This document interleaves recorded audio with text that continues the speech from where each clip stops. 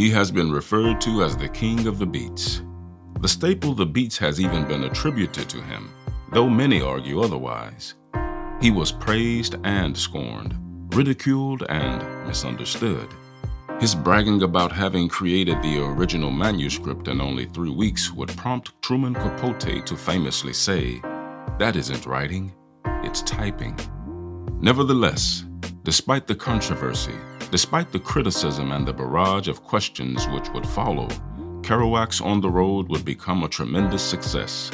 With it, he went deep into the myth of the American hobo, a figure that represented a freedom, a freshness, a mobility, and detachment from a world scrambling for power and prestige. In essence, the book presented a dream that many wanted to live but were too afraid to explore themselves. The book gave them insight. The America Kerouac portrayed in On the Road was a completely different country from President Eisenhower's America at the time.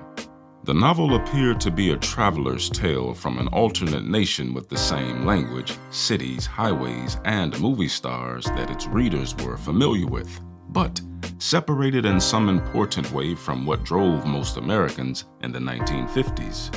Protagonist Dean Moriarty took a job only as a last resort, and Sal Paradise wanted nothing more from his work than food for the night or a bus ticket to take him someplace else. It was a fantasy many wanted to live, and which they almost could through the book. With positive reviews following the publication, and with a popular and handsome writer that everyone wanted to interview, it seemed destined to become iconic, which is fair to say it has, since we are still talking about it 65 years after its release. Welcome to House of Words, a podcast about writers, travelers, and the exploration of freedom. I am your host, Jason Nemore Hardin, and today we're exploring Jack Kerouac's most famous novel, On the Road.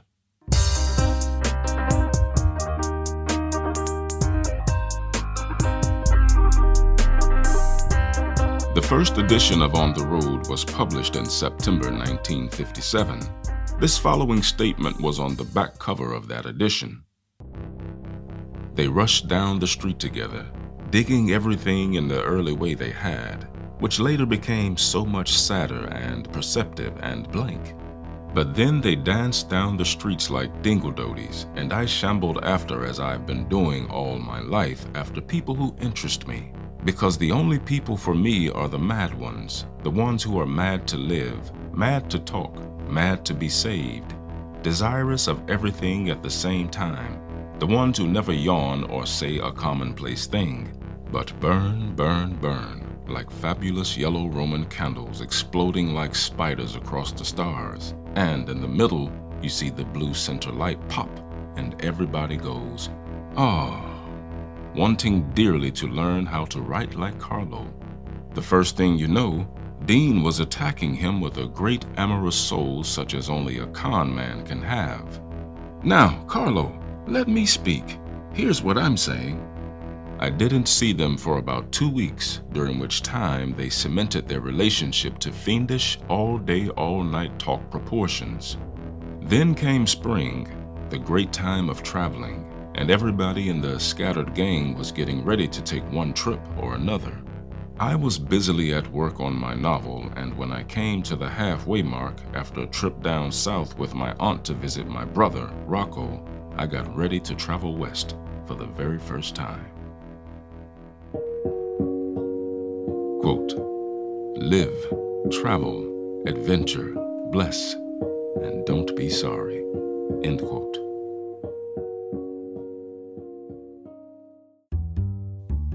Jack Kerouac was born Jean-Louis Lebris de Kerouac in Lowell, Massachusetts on March 12, 1922. His parents, Leo and Gabrielle, had both immigrated from Quebec to the U.S. before they met and married, and subsequently moved to the French-Canadian neighborhood of Lowell.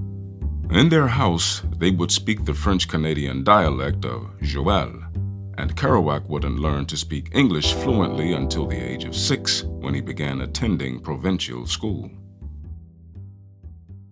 In 1939, Kerouac graduated from Lowell High School as a star athlete, winning a football scholarship to Horace Mann Preparatory School and Columbia University. He played football as a Columbia freshman, but dropped out after quarreling with his coach his sophomore year. At 19 years old, he embraced his own independence and decided not to finish college. He wanted to become an adventurer, a lonesome traveler, all in order to become a great American novelist in the tradition of Jack London and Thomas Wolfe. His first novel would be written while he was working as a merchant during World War II. It was called The Sea is My Brother, which he finished in 1943, but would go unpublished. He became even more determined to be a writer after becoming friends with a group of people around the Columbia campus, who would later be referred to as the Beat Writers, some of which appear in On the Road, although under different names. Like many young adults, Kerouac would divide his time between experimenting with his Columbia friends, drinking marijuana, morphine, and Benzedrine, while keeping up the act as the good boy to his parents. The act would, however, reach an abrupt end when he became involved in a manslaughter case when his friend stabbed another young man to death. Jack was subsequently arrested as a material witness for not reporting the homicide. While in jail, his father refused to put up the $100 to bail his son out, telling him that he disgraced the family name. This would linger with him for quite some time. His friend Edie Parker came up with the money, but under the condition that he first marry her in City Hall. Thus, he was released from jail, and soon a married man, although they would separate soon after. Becoming more and more invested in his writing, he soon found that Benzedrine was a great way to get the energy he needed to write without becoming fatigued. Unfortunately, his use would become excessive and would bring on an attack of phlebitis, which landed him in the hospital. After leaving the hospital, Jack would stay with his parents in order to nurse his father, who was suffering from cancer. Leo Kerouac would succumb to his disease in 1946. Grief-stricken, Jack decided to embark on what he referred to as a huge novel explaining everything to everybody. He hoped it would redeem him in the view of the family. His mother, whom he called Mermer, would continue to work at her factory job in order for her son to be able to write the novel, which he titled The Town and the City. That same year, 1946, he would meet the person who'd become one of the most important people in his life, the person he would use to create the character Dean Moriarty in On the Road, Neal Cassady. Kerouac had read letters Cassady had sent to a friend of his before his arrival and was curious about him. Cassady had grown up in Denver, Colorado, living with his alcoholic father in Skid Row hotels. In his teenage years, he'd served time in the reformatory for stealing cars and taking joyrides. There in the prison library, he encountered the Harvard classics and decided he wanted to attend Columbia. Cassady would, however, give up those plans after meeting Allen Ginsberg and Jack. He decided that he was to become a writer by learning from them instead. In late 1946, Kerouac was stricken with thrombophlebitis, a blood-clotting disorder which in Jack's case was confined to his legs. His legs would become enormously swollen and tender during an attack. The affliction was painful and persistent, and it brought the threat of clots that could potentially reach his brain or his heart and ultimately kill him. With this shadow of death persistently over him, his hunger to see the world outside of New England and New York would grow. After 2 years of writing the highly autobiographical novel, The Town and the City, he completed it in May 1948. He had taken the style and structure from the Thomas Wolfe novel, Look Homeward, Angel. Although he did find publication in 1950, the reviews were only cordial and in the end, it sold very poorly.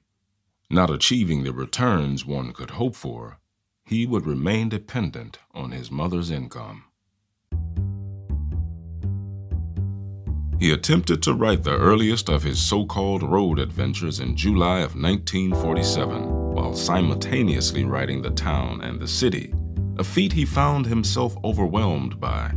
However, once finished with his first novel, he would shortly thereafter begin writing one of the earliest versions of On the Road. Quote, "You can't live in this world, but there's nowhere else to go." End quote. In the earliest version of On the Road, he used what he called a factualist or naturalist way of handling his ideas, in imitation of Theodore Dreiser, whose novels he was reading at the time. An early journal entry tells us that Kerouac was writing with enthusiasm and productivity, and by November 29, 1948, he testified to have written approximately 32,500 words since he first began on November 9th. He goes on to write, "I delight in the figures, as always, because they are concrete evidence of a greater freedom in writing than I had in Town and City." After a month of working on the manuscript, he reached a dead end, feeling, as he said, an emptiness and even falseness when he sat down to write. Furthermore, he expressed disappointment in the new style he had chosen, as it failed to express the, quote, "reverent mad feelings" he had been able to tap into in what he considered to be the best passages of his prior novel. Then, around Christmas 1948, Neal Cassady arrived at Jack's sister's house in North Carolina, which provided the perfect excuse for him to take some time away from the novel. Jack jumped into Cassady's new car, a Hudson, and they drove cross-country together. This adventure would become the basis of Part 2 of On the Road. Upon returning to his mother's place in February 1949, he felt so shattered by weeks of being on the road with Cassady that he decided the factualist novel, as he called it, was not to be. Instead, he began on another project, this one called A Novella of Children and Evil, The Myth of the Rainy Night, which would many rewrites later become Dr. Sachs. He, however, could not let go of the concept behind On the Road and outlined ambitious new plans for the book that was now officially called On the Road. At this stage, he envisioned it as a quest novel in the vein of Cervantes' Don Quixote or John Bunyan's Pilgrim's Progress. He abandoned his earlier hero, whom he had named Ray Smith, in favor of a narrator he called Smitty, who would play the role of Sancho Panza to the central character, Red Moultrie. He filled his journal with pages of notes describing his ideas for developing the characters and themes of this version of On the Road. But what really stood out was his descriptions of the crazy jazz he was listening to at the time. Quote, "I don't care what anybody says. I'm pulled out of my shoes by wild stuff like that. Pure whiskey. Let's hear no more about jazz critics and those who wonder about bop. I like my whiskey wild. I like Saturday night in the shack to be crazy. I like my tenor to be woman mad. I like things to go and rock and be flipped. I want to be stoned if I'm going to be stoned at all. I like to be gassed by a back alley music." End quote. Despite the newly found inspiration, the progress would be put aside once again in April 1949 when he learned that his book, The Town and the City, had been accepted by a publisher under the condition that he trim the 1,100-page manuscript. Kerouac took the advance money, moved to Denver, and got to work. Already by June 1949, he would be back to writing On the Road. In the process, he commenced writing a 700-word description of how the hero of the story, Red, spends his last night in jail before hitting the road. Then came another roadblock, as he felt once again dissatisfied with how the novel was progressing. He felt it lacked the freshness and spontaneity of the jazz writings he'd scribbled in his journals on inspired nights. It felt like a better choice to drop the novel altogether and join Neal Cassady in San Francisco, which would later become Part 3 of the published novel. In May of 1950, after the publication of The Town and the City, Kerouac returned to Denver, hoping to overcome his writer's block. Before he made significant progress, however, Cassidy came rushing back in and scooped him away on a trip to Mexico, which became the basis for Part 4 of the book. Upon returning from Mexico, it took him a while to get over the heavy drugs he had taken while there, which undoubtedly wreaked havoc on him.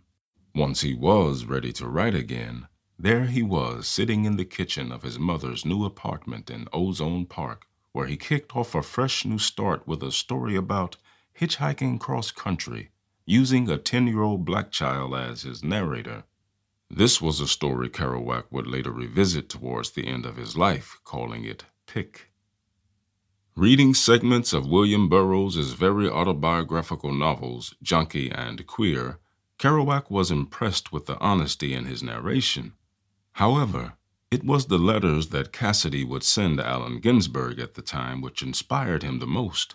There was something in Cassidy's style of combining loose, rambling sentences with meticulously detailed observations regarding his sexual exploits that he felt was a fresh and new style he thought could fit his novel.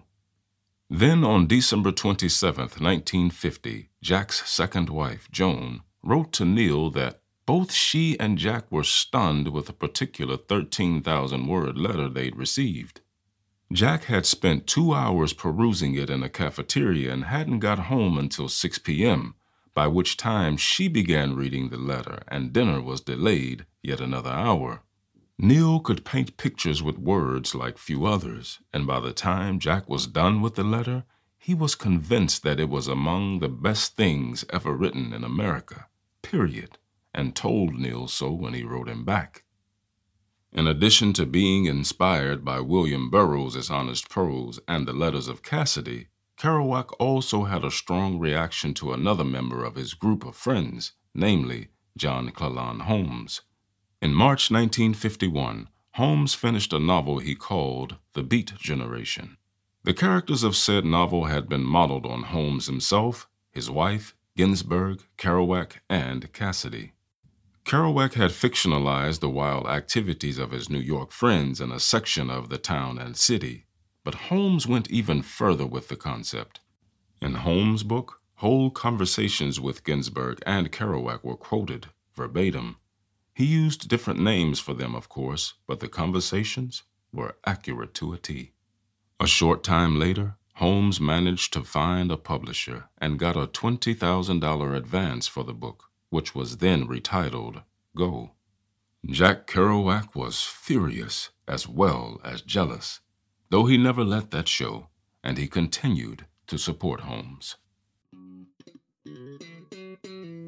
Fueled by jealousy, but also greatly inspired by his friends, Jack decided to write on the road as if telling his then wife Joan what had happened on his cross-country trips with Cassidy before their marriage. Using the first-person narrative like Burroughs, but also imitating Cassidy's confessional style, as well as using events and conversations from real life, at times verbatim, like Holmes, he revisited those earlier journeys. Now, being a rapid typist, he didn't like the idea of having to stop writing the story in order to change paper at the end of each page. He wanted the momentum to keep going by being able to type nonstop. In order to accomplish this, he taped together 12-foot-long sheets of drawing paper, trimmed at the left margin so they would fit into his typewriter, and fed them into his machine as a continuous roll. He wrote everything that occurred, using real names on the initial draft. He had an uncanny ability to disassociate himself from his fingers and simply follow the movie in his head, and doing so at an impressive pace. Holmes would visit Jack's apartment during the writing of this version of On the Road and would be amazed at the thundering sound of Jack's typewriter racing nonstop. He was taking Benzedrine to stay awake and keep writing, and Joan, who was working as a waitress at the time, would feed him pea soup and coffee when she got home. She was impressed with her husband's dedication, but also by the fact that he was sweating so much he was going through several t-shirts a day. So much so that damp t-shirts would be left hanging around the apartment to dry. At the center of the book, its energy, is Neil. Neil driving, Neil stealing cars, Neil pushing the narrative forth. The book was very much a portrait of Neil, a man who was racing to make up for all the lost time in the world. This would later serve to encourage journalists to compare Kerouac to the character he had based on Neil, Dean Moriarty. Jack, to some extent, wished to have lived the life of Neil, and with the book, he did somewhat do that, although it would come with consequences. He began writing in early April of 1951. Writing with a ravenous hunger, he would write 34,000 words by April 9th. By April 20th, he had 86,000 words, and a week after that, on April 27th, the book was finished in the shape of a roll of paper, typed as a single-spaced paragraph 120 feet long. He was ecstatic and gave thought to the notion that he had established a new trend in American literature. He would later boast about how he'd been on the road for 7 years, but needed only 3 weeks to write about it, something that would help build a mythos that would be impossible to shake off. The stresses and strains he experienced between the years 1948 and 1950 in his obsessive quest to find a way to write on the road were totally absent from the final product. In the novel, he portrayed himself as a naive young writer steadily getting on with the job at hand, who would get his first book published and additionally marry the girl of his dreams by the end of the book. Reality, however, was much different from this. By the end of the role that was to be the manuscript of On the Road, his wife Joan would leave him. His marathon typing during those 3 weeks in April of 1951 produced what he considered a final novel. He did, though, as one would guess, retype and revise the original manuscript several times. But as easy as it had been to write it, it would be far more difficult to get it published. From the time when the roll version of On the Road was completed and the novel finally succeeded in getting published in 1957, books seemed to pour from him. Immediately following the completion of On the Road, he began writing Visions of Cody, which he completed sometime in 1952. Later that same year, he wrote Dr. Sax. Book of Dreams was written between 1952 and 1960, Maggie Cassidy and the Subterraneans in 1953, Mexico City Blues in 1955, Tristessa, Visions of Gerald, and The Scripture of the Golden Entity, in addition to Part 1 of Desolation Angels, were all written in 1956. These are in addition to the books he wrote during this time that were never published. As early as March 1953, Viking Press editorial advisor and influential critic Malcolm Cowley was interested in On the Road, though nothing would come of it as Viking did not want the novel at the time. Instead, they offered a small advance for a paperback edition of the book Maggie Cassidy. Jack, being aware of the amount Holmes received as an advance for Go, felt so insulted and angered by the offer he received that he refused to negotiate with Viking. Cowley did, however, continue to champion him, and in 1954 his recommendation led to Kerouac's first publication in 5 years, an article entitled Jazz of the Beat Generation. He received $120 for it and insisted that it be published under the name Jean-Louis because he was fearful about his ex-wife suing him for support of their daughter if he used his real name. Cowley also persuaded him to retitle his novel On the Road after he had changed it to The Beat Generation. Kerouac would later claim that Cowley had taken advantage of him when he was at a low place in his career. After years of the novel going unpublished, Cowley thought the novel had structural problems and should be revised. Under Cowley's suggestions, Kerouac fused various trips and trimmed a lot of the content for the sake of focus. Then again, in mid-December 1956, he again revised the book for Viking to remove all traces of what was feared would be libelous material. Finally acceptable to a publisher, it was accepted by Viking and scheduled for release in September 1957. He would not get final word on his book before he was sent advanced copies in July 1957. It was only then that he learned of additional cuts and changes made by an in-house editor at Viking. Shortly before midnight on Wednesday, September 4th, 1957, Jack Kerouac and Joyce Johnson, a young writer he was living with at the time, went to a newsstand on 66th Street and Broadway on the Upper West Side of New York City to wait for the latest edition of the New York Times to arrive by delivery truck. He had been told by his publisher that his novel, On the Road, was reviewed in the newspaper. They bought the first copy they could pull from the stack, and standing under a street lamp, they turned the pages until they found the column, Books of the Times. The review praised the book and went as far as calling Jack Kerouac the principal avatar of the Beat generation. He and Joyce took the paper to a neighborhood bar, where they read and reread the review over and over again. Hours later, they returned to the apartment and went to bed. It would be the last time he would go to sleep as an obscure writer. By the next day, a world of attention was ready for him. He was 35 years old when On the Road was published. It had taken him a big slice of the first part of his career getting it published, and would later spend the rest of his life trying to live it down. With the rise of Allen Ginsberg, William Burroughs, Carl Solomon, and Neal Cassady, the Beat generation was hot in pop culture, and Kerouac was soon dubbed its chief incarnation. With the attention came a bombardment of questions. Instead of the intrigue being relevant to who he was or what he was trying to accomplish with the book, it rather focused only on the lifestyle he described in the novel and if he, himself, was actually living that life. The novel would soon take on a life of its own, one he couldn't control, and with the media feeding the fire, he wouldn't become accepted as a serious writer until decades later. No one was interested in the Kerouac who would attempt to tell them that he was the Sal Paradise character of the novel, as opposed to the fast-living, adventurous, and half-crazy Dean Moriarty. They wouldn't listen to him when he told them that he was a French-Canadian who loved America because it had opened its doors to his immigrant parents.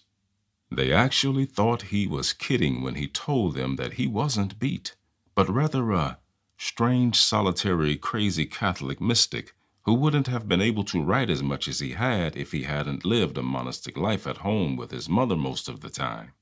That wasn't exciting enough. It wasn't the image they wanted as the face of the Beat generation. Though upset by the critical attacks on his work, Jack never stopped writing. Immediately following the publication of On the Road, he continued to produce autobiographical books that chronicled the story of his life. The Dharma Bums in 1958, Big Sur and Lonesome Traveler in 1960, Satori in Paris in 1965, and Vanity of Duluth in 1968, as well as several unpublished books of poetry and dreams. He would write and write and write, going on to publish nearly a dozen books after the publication of On the Road. However, alcohol, which had become a habit as a way to deal with fame, success, and stress, would soon get too strong of a grip for him to quit.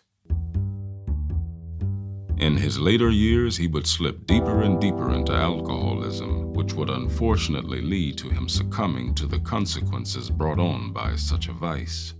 Jack Kerouac died from an abdominal hemorrhage on October 21st, 1969, at the age of 47.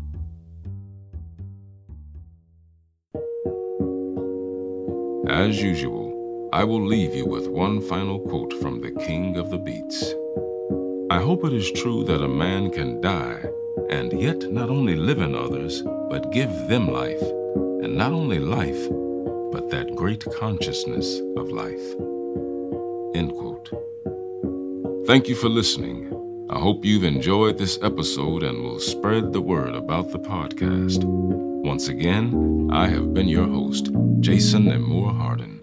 We here at House of Words ask that you please consider helping to make this show easier to produce and more frequent by contributing on our Patreon page at patreon.com/House of Words.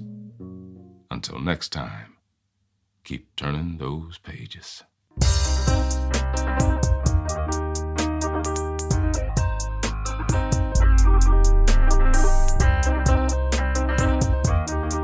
House of Words is written and produced by Cristo M. Sanchez, narrated and written by me, Jason Nemore Hardin, and music by Creature 9 and Wood. All rights and ownership belong to Cristo M. Sanchez and Jason Nemore Hardin.